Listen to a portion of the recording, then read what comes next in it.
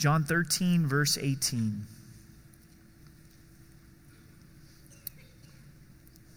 Let's pray together. Father, we thank you for this time of year and the change of season and the change of weather and an opportunity to celebrate the gift of your Son. And Lord, there's a lot of commercialism, there's a lot of busyness, and we don't want to lose sight of you, Jesus. We want to draw near to you. And God, I pray that you would break through all of the distractions in our hearts and our lives, the busyness, and that you'd speak to us tonight. Jesus, as you instruct us on a heart that's not troubled, we pray that we would experience that. Whether we know this passage well or it's the first time that we've heard it taught, that we would really enter into the truths that you have for us. So we thank you and praise you in Jesus' name. Amen. The scene of John 13 is Jesus with the disciples at the Last Supper. At the Last Supper, he instituted communion, that the bread represents his broken body, that the cup represents his shed blood. Then he did something that was mind-blowing, and he began to wash the feet of his disciples. This was a common occurrence when you would come in from a busy, full day walking the dirty streets of Jerusalem. You would have your feet washed. But what was mind-blowing is it wasn't the servant of the house, the slave of the house. It was none other than Jesus Christ, the King of Kings. And he began to wash the disciples' feet. And if you remember from a few weeks back when Kent instructed us through this passage, is that Jesus told us that we would be blessed if we followed his example, that he gave us an example to follow. So how are we doing in that? How are we doing in getting messy and dirty and serving others and putting other people's needs before our own? But Christ says that we'll have a blessed life as we do that. The end of chapter 13, and then we're going to go into chapter 14, focuses on one person that's at this feast. You guessed it, it's Judas. Jesus washed his feet as well. So let's look at verse 18 of chapter 13. I do not speak concerning all of you. I know whom I've chosen, but that the scripture may be fulfilled, he who eats bread with me has lifted up his heel against me. Now I tell you before it comes, that when it does come to pass, you may believe that I am he. So Jesus now hones in upon Judas, and he quotes from Psalms 41. When also David was betrayed by someone who was close to him, his counselor, Ahithophel. So amazing that David, so many years prior, the king would be betrayed. And now the ultimate betrayal of Judas, Jesus is saying, one that eats out of this cup with me is going to put his heel against me. He's going to reproach me. He's going to betray me. And Jesus is telling the disciples this so that they'll believe after it takes place. In Revelation 19, we find that the spirit of prophecy is the testimony of Jesus Christ. God foretells future events, so we know that he's God. Some people get a little bit uncomfortable when they hear me say, well, we're having a prophecy service, a prophecy update, looking at the second coming of Jesus Christ, and I don't know about that, and I'll sit that one out, and those kind of things. But 2/3 of the Bible is prophecy. 2/3 of the Bible is prophecy. And here Jesus is saying, I'm telling you beforehand, so when it happens, you'll believe, and that will register with your heart and with your mind. In verse 20, most assuredly I say to you, he who receives whomever I send receives me, and he who receives me receives him who sent me. This is mind-blowing, and it's really encouraging, because if you receive somebody who Christ has sent, then you're receiving Christ, and you're also receiving the Father. So you think about maybe some of these missionaries that we support as they come back in from the field and you receive them, you're receiving Christ and you're receiving the Father. Maybe you know someone that's reaching out in the name of Jesus Christ here in Colorado Springs, in their neighborhood, in their workplace, and you receive them. You're receiving Jesus Christ and you're receiving the Father. Really causes our lens to look differently at the messengers of Christ. In verse 21, when Jesus had said these things, he was troubled in his spirit and testified and said, most assuredly, I say to you, one of you will betray me. It always stands out when Christ is troubled in his spirit. He's heartbroken over the fact that Judas is going to betray him. Think about the 3 years of Judas walking with Christ. Christ's intent for Judas to get it, for him to follow Christ. And now he knows Judas is going to betray him. I bet most of you, if not all of you, have experienced betrayal from the closest source. And it hurts, doesn't it? And it can be one of the most difficult wounds to heal from, and Christ knows what that feels like.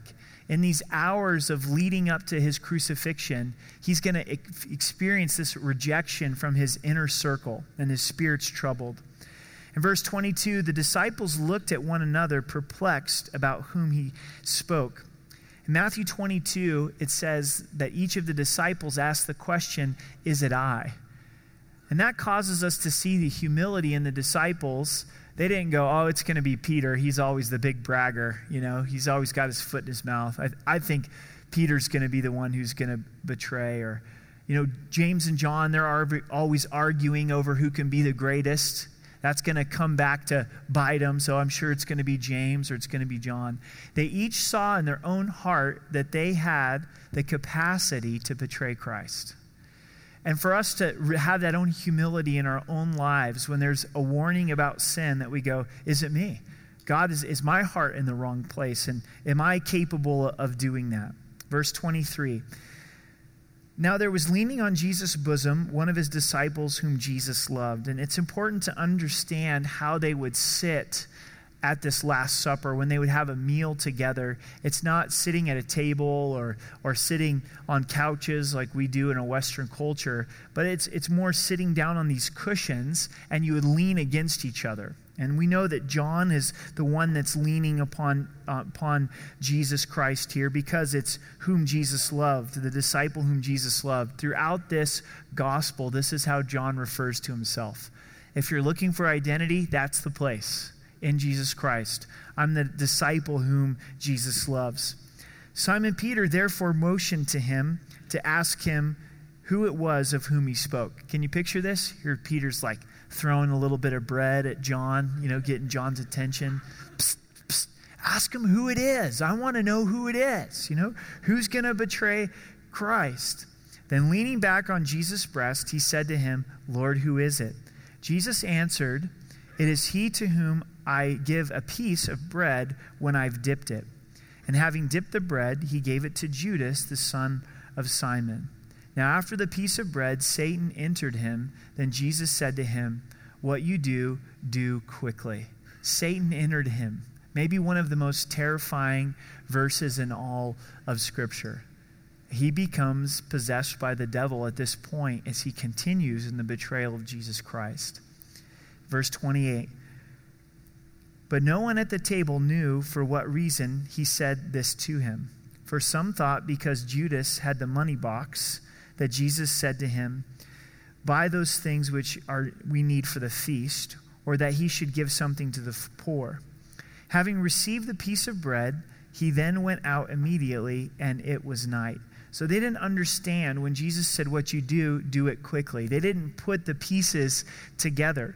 Judas had the money box. He was the one who made sure the finances were taken care of. So maybe he's paying for this dinner, and it's time for him to foot the bill. But Judas knew, and Jesus knew.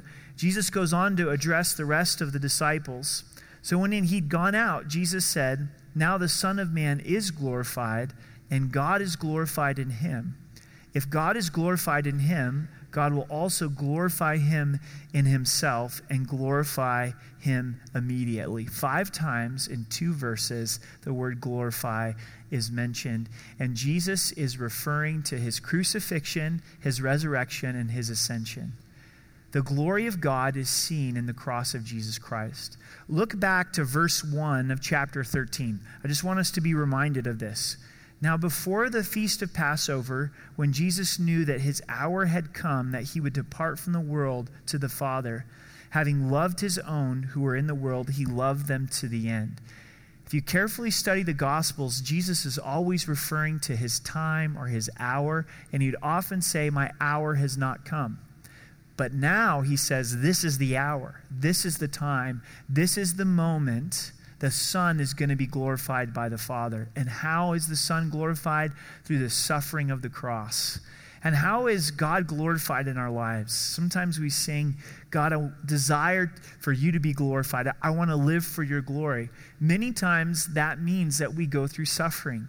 because it's through suffering that our lives stand out to be something different from somebody who doesn't know Christ. We look at all of Scripture and the glory of God, and there's definitely these amazing high points of God's glory. Creation, Moses and the burning bush, the Psalms that express the holiness of God. But all of that is leading up to when Jesus Christ is crucified for us. Because we have God's power, His majesty, His justice, but then it meets His mercy and His grace, His love, where God dies for us so that we could receive forgiveness. It's the cross of Jesus Christ that reveals the glory.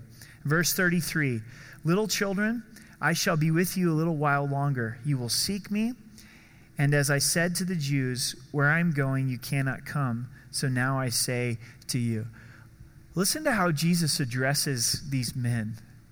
Little children. It's this term of love. It's this term of endearment. It's the ultimate father. It's the ultimate mentor. He's saying, I'm going to depart from you guys. He's trying to prepare them for his ascension with the Father. Verse 34, a new commandment I give to you, that you love one another. Now, is that new? Is it new to love one another? That's the message of the law. So let's keep reading. As I have loved you, that you also love one another. The commandment to love one another is not new. What's new is the way to do it, the way that Jesus Christ has loved. He's taken love to a deeper level. He's shown it to us. He's embodied it. And how does Jesus love? Sacrificially and unconditionally.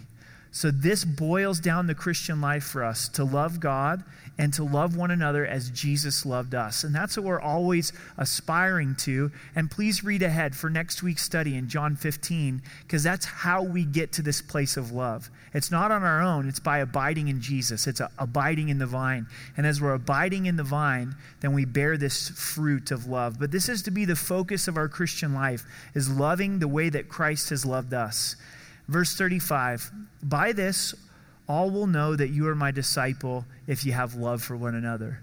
So the way that people can see that we're the followers of Jesus Christ is not how many verses we can memorize and rattle off, which has its great value, not our deep level of theology. It's our love for one another. Bar none, that's what God says identifies us as the disciple of Jesus Christ, of how we treat other Christians, how we treat each other inside of this family, Rocky Mountain Calvary, how we interact with other churches inside of our community and being for them and not against them, having a spirit to complement and not compete as we're laboring in the same field.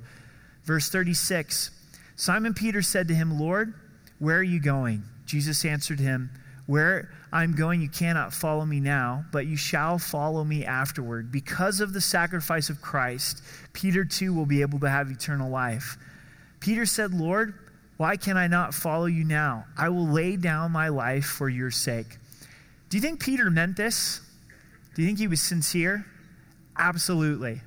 Peter knows something that's happening. He can't figure out all of the details, but he wants to be with Christ. He has this intense desire to be wherever Christ is. And he says, I'll lay down my life. I'll die for you. But yet he didn't factor in his own weakness. And we look at verse 38. Jesus answered him, will you lay down your life for my sake? He asks him that question.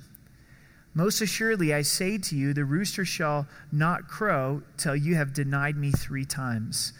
As the day would begin, as the sunrise comes, the rooster crows, and Jesus says, before the rooster crows 3 times, Peter, you're going to deny me. This is mind-blowing to Peter. He thinks this is beyond the possibility. Here's the lesson for us.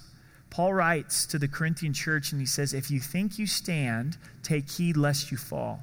And Peter, he thinks he stands. We also put together what's taking place from the other gospel accounts. Jesus told Peter to pray along with the other disciples, and Peter was found sleeping. Temptation was at his door. Sleeping when he was supposed to be praying, he underestimated his own sinful tendencies. And pride does that. So when we get to this place when we put ourselves on a pedestal and we'll say, I'll die for you, Lord. Well, we'd like to think that, but when reality comes down to it, who knows how we would respond in the moment? We may have a Peter response. And thankfully, God's love is unconditional towards us. So instead of a prideful response, a response of humility. Is there any sin that you think you're above? Maybe you see somebody and you go, how could they? How disgusting. How appalling. They call themselves a Christian. And when we put ourselves in that place, we become the first candidate for that sin because it's pride. And we realize, oh, Lord, I know my heart. And I know if it's not for your grace and staying close to you and walking with you, there's not any sin in your word that I'm not capable of. And that's the understanding that Peter was gaining through his failure. Putting himself up in that place of pride, ultimately he does deny the Lord. In John 21 and future study, we'll see God graciously restore him. Now, you guys ready for this? We're going to go through all of chapter 14 here in about a half hour. So, Lord willing. But here's the exhortation, and then there's several reasons why Jesus gives this exhortation. There's 7 reasons if you're taking notes. So here's what he encourages us in. Let not your heart be troubled. You believe in God, believe also in me. Jesus speaks to his disciples in a moment where they would be troubled. He's saying, I'm leaving, you can't come. This is going to cause a troubled heart. Then he speaks what's almost impossible. And he says, don't allow your heart to be troubled. And troubled is this inward commotion. And unfortunately, our hearts too often are in this place of inward commotion. Agreed? And just as it's applicable to the disciples, it's applicable to us. And we're stewards of our hearts. Let not your heart be troubled. We may not like it. It makes us uncomfortable. But I get to choose the direction of my heart on any given day. And Proverbs says, keep your heart, because out of it flows the issues of life. And if we can focus on and receive these truths of faith, we can allow the Lord to move us from a place of a troubled heart to a heart that's filled with his peace. But the conduit of experiencing his peace is believe. Believe in God, believe also in me. Trust. The disciples are going to go down a road that they don't see the end of. Imagine them watching Jesus Christ be crucified upon the cross, their Savior. And as God leads us in a journey of faith, we have to trust. And as we trust and believe in his promises, the peace of God flows into our hearts. So verse 2 gives us our first reason to not have a troubled heart if you're taking notes, and it's that we're going to heaven. It says, in my Father's house are many mansions. If it were not so, I would not have told you. I go to prepare a place for you. My Father's house has many mansions. That word, literally mansions, is dwellings. So it's not that there's all these different mansions in heaven. The idea is God's got one big house. It's the Father's house, and we each have our mansion inside of it. We each have our dwelling place inside of it, our luxury apartment inside of it, but we're all dwelling inside of the Father's house. Now that's a big house. And Jesus is saying, I'm leaving you because I've got a job to do, and I'm preparing a place for you personally. And we think about the glory of creation that we experience, and I hope you get to experience it. Colorado is a great state to be able to live in and get out into the mountains, experience the change of seasons. Even the snow, if you don't like the snow, there's something about it. Each snowflake has a different pattern that's been placed there by God. And God did a great job with creation. Agreed? Would we agree on that? But this is just the smallest foreshadowing compared to heaven, and he's preparing a place for you. I think that the Lord is doing specific things for specific people. I recently did a memorial service for a gal in our church, and her favorite color was purple. And I was thinking, in her dwelling place, God's got to have it decked out in purple. I mean, I even heard she had a purple dining room, and I go, Lord, I bet you just have that for her. I've done memorial services of guys that love to fish, and I'm thinking, God's probably got the ultimate fishing trip planned for these guys when they get to be home with the Lord. And because of this eternal home that God's preparing for us, we can allow our hearts to not be troubled.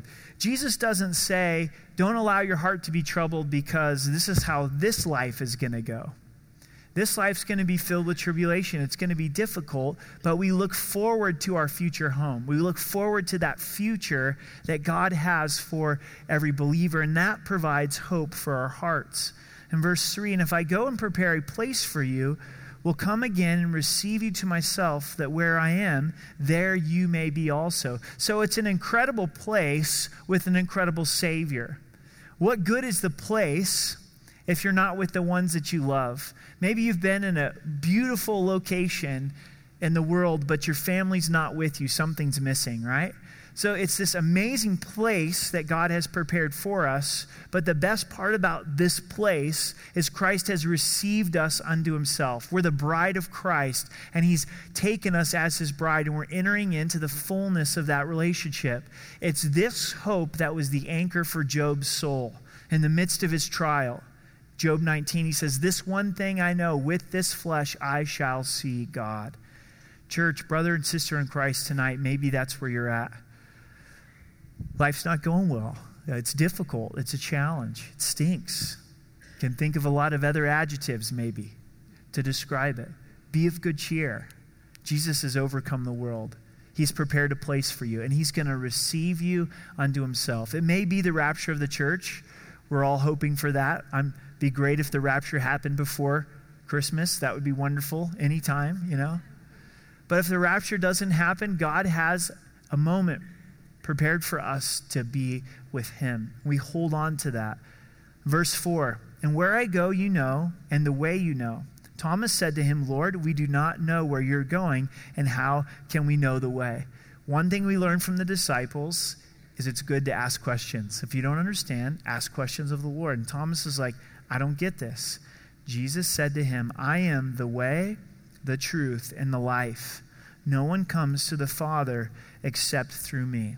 If you've been studying with us through the Gospel of John, the I am statement stands out.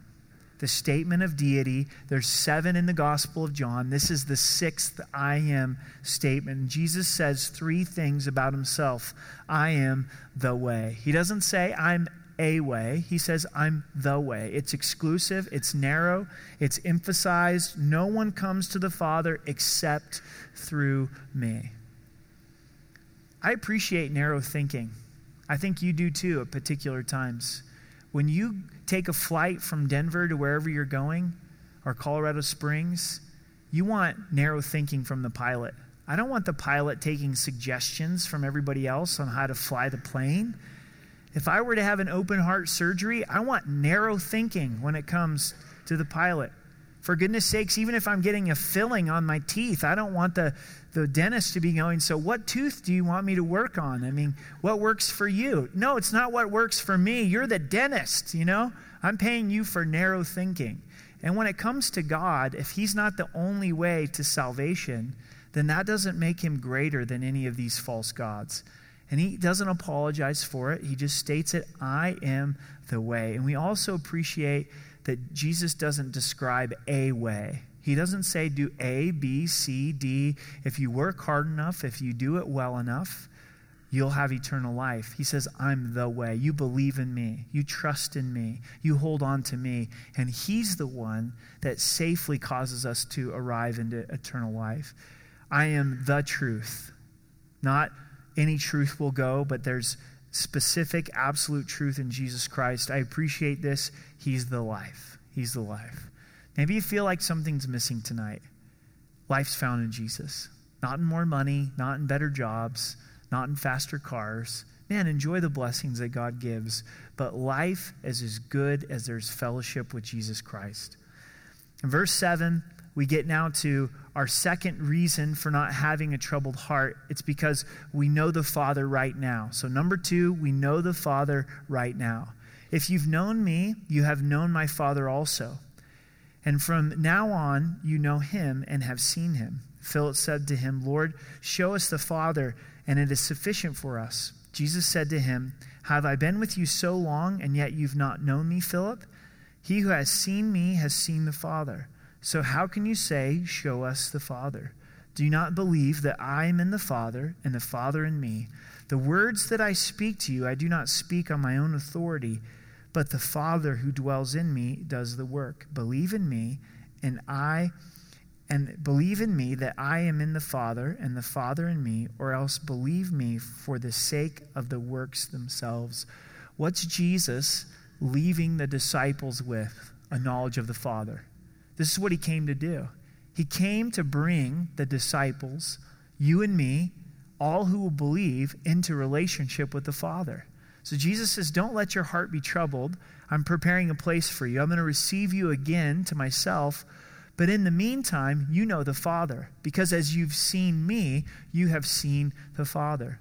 For some reason, a lot of times we don't have difficulty with Jesus because of who we know him to be in the Gospels, but we have a hard time relating to our Heavenly Father.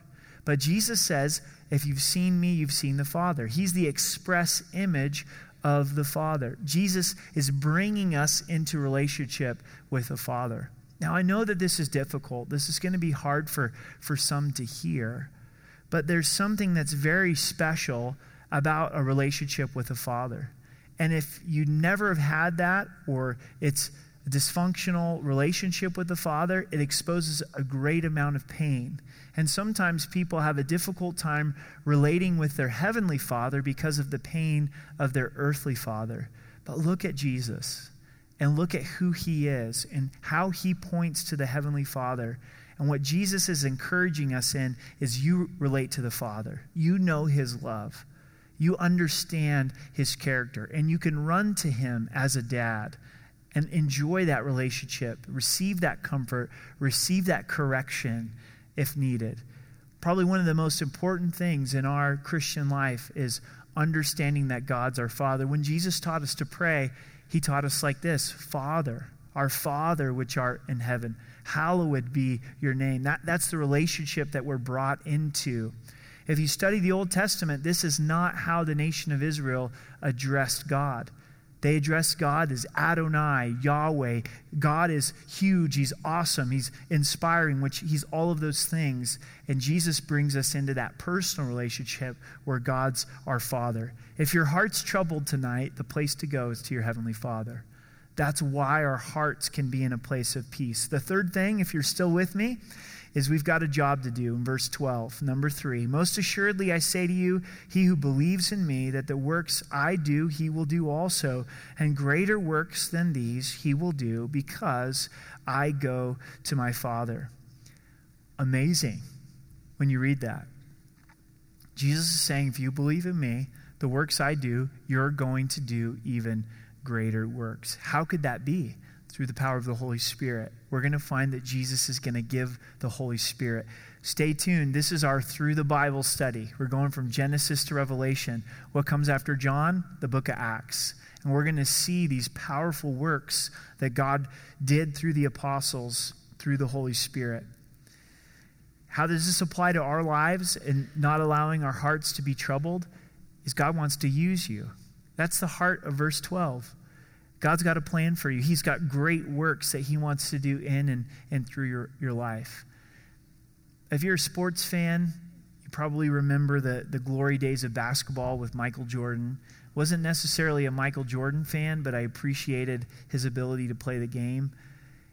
And when he would score a basket, nobody praised the Wilson basketball, the piece of pigskin. Everybody's like, man, he is phenomenal. And look at the way that he can jump and sticks his tongue out and slams the ball and all those kind of things. And it was never about the ball.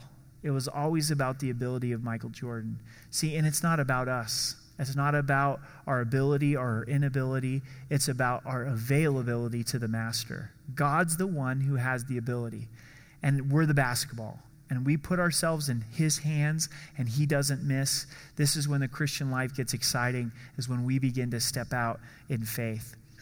The fourth reason our heart's not troubled is because we have the privilege of prayer. And whatever you ask in my name, that I will do, that the Father may be glorified in the Son. If you ask anything in my name, I will do it. We've talked about this a lot. Hopefully you're well grounded in this by this point.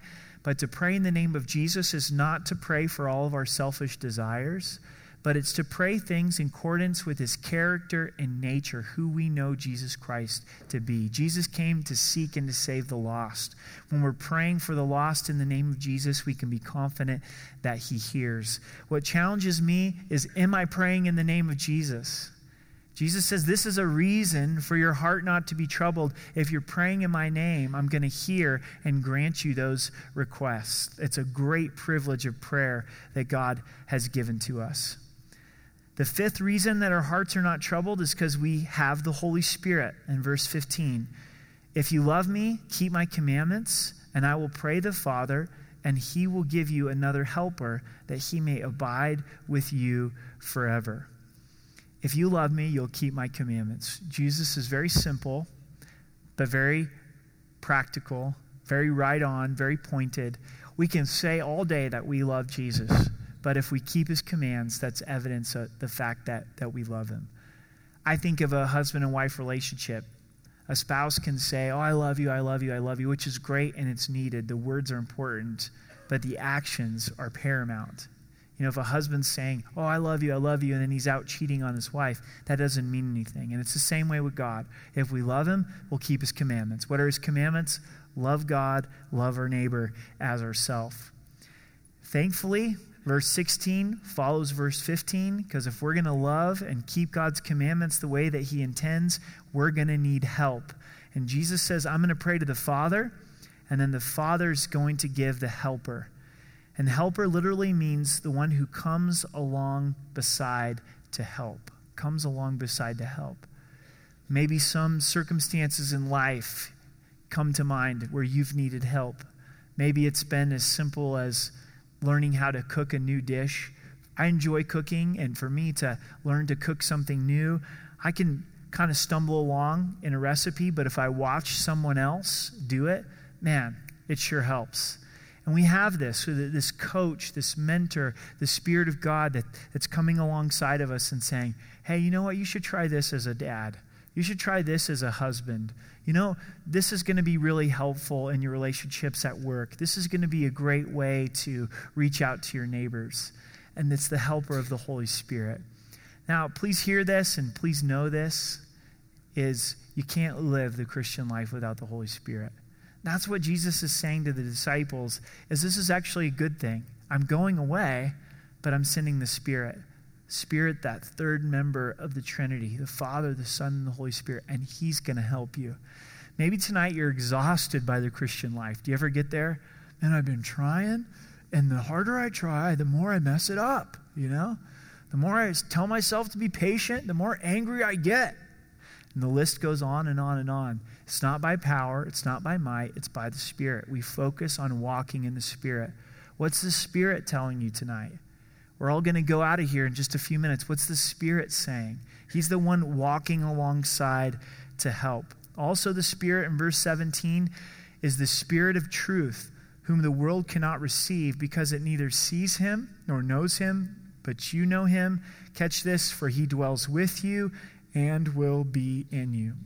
The Holy Spirit is the Spirit of truth.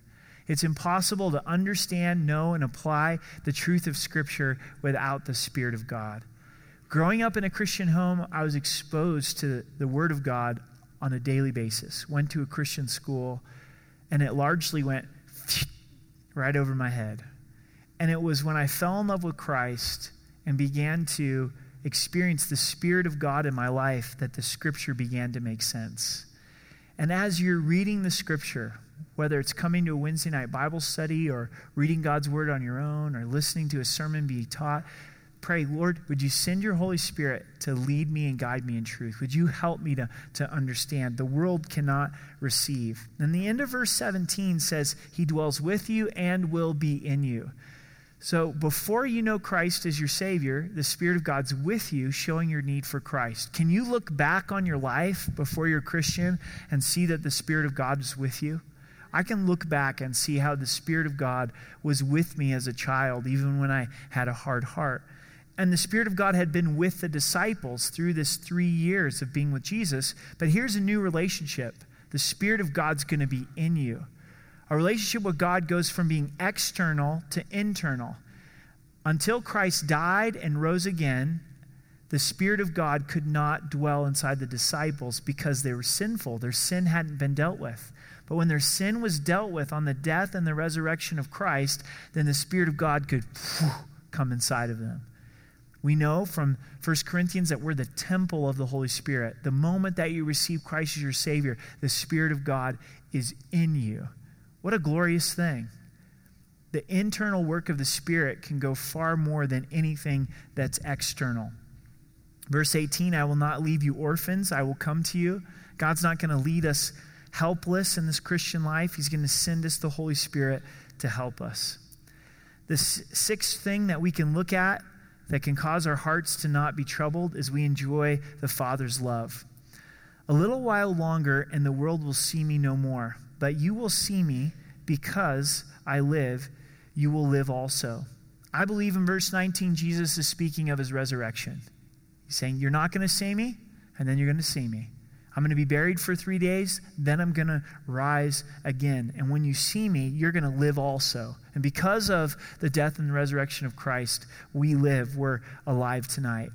At that day, you will know that I am in my Father, and you in me, and I in you. That's a lot to take in. It's a short verse. Let's try to break it down. So at the resurrection, they're going to know that Jesus is in the Father, and that you in me, that the disciples are in Jesus, but also that Jesus is in them. That's the power of the gospel. Isn't that good news? We understand that Jesus is in the Father, but we also understand that we're in Jesus. We belong to Jesus. We're in Christ Jesus. You know, I've got a little Post-it in my Bible, but you can't see it. I'll show it to you. Wednesday night treat, okay? Here's my little Post-it inside my Bible. I just gave away my secret. Don't tell the other services, okay? But when I close it up, it's in my Bible. You would never see it. In the same way, we're in Christ Jesus. And Jesus is saying you're going to understand that. But also the glory is Christ is in us. So we know the Spirit's in us, but also Christ is in us. Colossians 1 says, Christ in you, the hope of glory. We can be confident that God is going to complete the good work that he started. Why? Because he's in us. We're his project. We're his poem. We're his masterpiece. He's in us. In verse 21, he who has my commandments and keeps them is he who loves me. And he who loves me will be loved by my Father, and I will love him and manifest myself to him. Again, this is deep. Hopefully we can track with this. Once again, we see the importance of keeping God's word. If we love him, we'll keep his commandments. And then the one who keeps his commandments will be loved by the Father. And then as we're loved by the Father, I will love him and manifest myself to him, where God is revealing himself to us. By being obedient to God's word, you put yourself in a place where you can receive his love and learn more about Christ. It seems like always this time of year, I get a little bit nostalgic. Do you? I kind of start to think about the events of the year. And it's all a blur, and it's like, lots of pizza, coffee, all this stuff. And okay, what was the meaningful things that happened through this year? I've been asking myself, what did I learn more about God? What did I learn more about Jesus? And isn't that what we really desire as we go into 2014? I want to learn more about Jesus. I want Jesus to manifest himself to me. I want to enjoy the love of the Father, enter into that place. And as we look at disobedience in our lives, what's it keeping us from? It's keeping us from that close fellowship. It's keeping us from that love and enjoying that love. It's keeping us from the Father manifesting his love to us. There's many times in teaching the scriptures that words are difficult to find for the depth of the truth and the depth of knowing what it feels like to be loved by the Father. And I don't want anybody to misunderstand tonight. The first commandment of God is to believe and be saved and be in Christ. And that's when the Father begins to pour out his love on us. We're accepted because we're in Jesus Christ. Because you can read a verse like this and you can start to go, well, you know, I've messed up here and I've messed up there, and that's true. But the first and greatest is believing in Christ. The greatest way that we can love God is trust who he is and receive him by faith. But I pray that for all of us, that we would be experiencing the Father's love, that you'd have that security when everything else is spinning out of control in your life. You can rest at night and go, man, I'm loved by God. I don't have to have a troubled heart. I don't have to have a heart that's filled with anxiety and commotion because I'm loved by my Father. Verse 22, Judas, not Iscariot, said to him, Lord, how is it that you will manifest yourself to us and not to the world? Jesus answered and said to him, if anyone loves me, he will keep my word. This is the third time obedience is mentioned. And my Father will love him, and we will come to him and make our home with him. So God desires for his dwelling to be in us. He's preparing a place for us, but he also wants to be at home in our hearts and in our lives. So what kind of home is my heart for Christ? And that'll bring us to a place of confession, won't it? And repentance. Saying, Lord, I know that this, and this, it's not a good home for you. So would you forgive me? And I want these things to be cleansed out of my life. Verse 24, he who doesn't love me does not keep my words, and the word which you hear is not mine, but the Father's who sent me.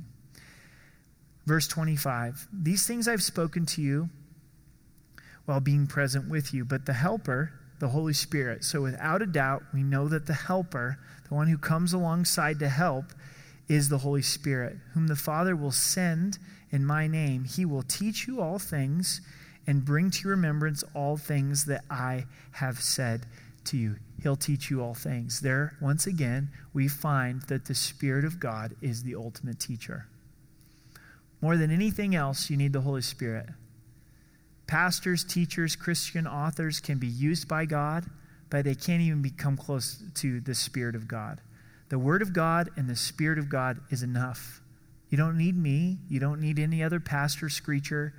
The pastor can come alongside and teach God's Word, but you've got the Word of God and you've got the Spirit of God. You don't need anything to be a mediator in between that. And that's our prayer for you as a pastoral staff, us included, is we want you to walk with Christ, to you to be able to study the Word, to hear the voice of the shepherd, to have the Spirit of God teach you. And we know if we think something's the Spirit of God and it doesn't line up with the Word of God, then my spirit got it wrong. You with me? And also, the Spirit will bring things back to remembrance. Have you ever had the Spirit of God put a verse in your heart that you didn't even remember? You were reading your Bible, journaling, memorizing some verses, but had long gone out the other ear, the other side of the brain, and then all of a sudden in the midst of trial or difficulty, or God wants you to share with someone else, the Spirit of God brings it back to remembrance. You be faithful to put it in, and God will be faithful to bring it back to mind at just the right time when you need it. My pastor growing up, his wife died in a car accident, and then years later his daughter died in a car accident. And when his wife died in the car accident, he was pretty young. He was in his late 20s, and they were going up to go skiing, go snow skiing, got in an accident, and she was gone. And the Lord spoke Jeremiah 29:11 into his heart. And that's before this verse was very popular and in cards and all those things. It says, for I know the thoughts I think towards you, that of peace and not of evil, to give you a future and a hope. And he'd never remembered memorizing it, but he was a man of the Word. He was a man that poured God's Word into his heart and his life, and that verse was there when he needed it. And that's the power of the Word. You put the power of the Word in, and the Holy Spirit will bring it back to remembrance just at that moment when you need it. We go on to verse 27, and this is our seventh reason why we don't have a troubled heart. Peace I leave with you, my peace I give to you. Not as the world gives, do I give to you. Let not your heart be troubled, neither let it be afraid. Jesus leaves us with peace, as he will be crucified, resurrected, and ascended. And notice he says, it's my peace. And it's not the kind of peace that the world gives. The world's peace is based on circumstances. It's earthly. The peace that he gives is based heavenly. It hit me today in thinking about this. Here Jesus is the one person in the room that should not have peace, that should not have this place of tranquility. But he's at absolute peace, even though it's difficult, because he knows where he's going. And he's saying, I've got peace, guys. and I'm handing this peace off to you. The peace that God gives is peace with God. When we're in Christ, we can go to bed knowing our sins are forgiven. It's not based on me. It's based on the finished work of Christ. It's peace with God. But it's also the peace of God, to know that God has any particular difficulty that we're going through. I think of the peace of God like this. With young kids, I've got a 3-year-old and a 1-year-old.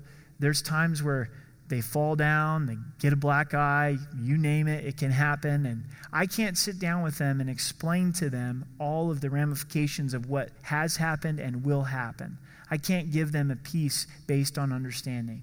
But one of the things that's nice with little kids that you can't do with older kids is you can just pick them up and hold them, say, oh, it's going to be all right, and sing them a little song and do a little whoop, and all this stuff. And before you know it, they're holding on to dad, and they have the peace that surpasses understanding. They don't get it necessarily, all the reasons why, but it's a closeness of relationship. And that's what Jesus is offering us, is the peace of God and peace with God.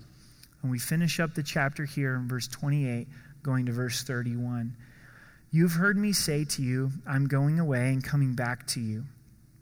If you loved me, you would rejoice because I said, I'm going to the Father, for my Father is greater than I.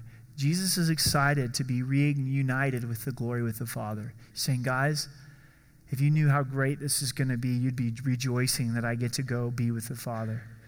And now I've told you before it comes, that when it does come to pass, you may believe. Again, the place of fulfilled prophecy, building our faith.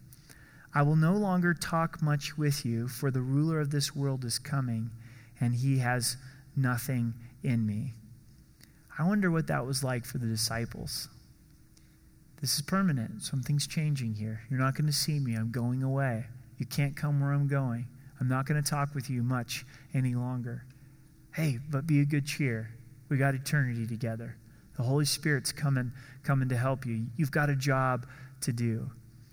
In verse 30, it says, the ruler of this world, which is Satan, is coming, and Jesus says he has nothing in me. Satan brings his full-on assault against Christ, but he can't touch Christ. The attack of Satan didn't defeat the plan of God. In fact, it fulfilled the plan of God. In verse 31, but that the world may know that I love the Father, and as the Father gave me command, so I do. Arise, let us go from here. Here was the mission that Jesus came to fulfill, that the world knows that he loves the Father, that the world sees and understands how wonderful the Father is. This can be our marching orders as well, that we say, I just simply want the world to know that I love the Father. And I want to get up and do his command. And Jesus rises in surrender, and he does the command. And this ends the Last Supper. We know from the other Gospels that they stood and sang a song of praise, a hymn of praise. And now they go out to the Garden of the Gethsemane, where Jesus is going to spend the evening praying. So 15, 16, and 17, Jesus expresses to his disciples after leaving the upper room before he gets arrested in the Garden of Gethsemane. So don't let your heart be troubled. 7 reasons why. The first is we're going to heaven. What trouble do we have in heaven? Absolutely none. Whatever you're going through that's not so fun, right? It's only temporary. Good news, we're going to heaven. We know the Father right now. The Father's been revealed to us. We've got a job to do. God wants to use us. We have the privilege of prayer. Are you praying in the name of Jesus? We have the Holy Spirit. The Holy Spirit's our helper. We enjoy the Father's love. We have his peace. May we enter into these by faith. It's one thing to know this intellectually, to study it. It's another thing to enter in by faith. Let's go back to verse 1 really quickly. Let not your heart be troubled. You believe in God, believe also in me. Let's stand together.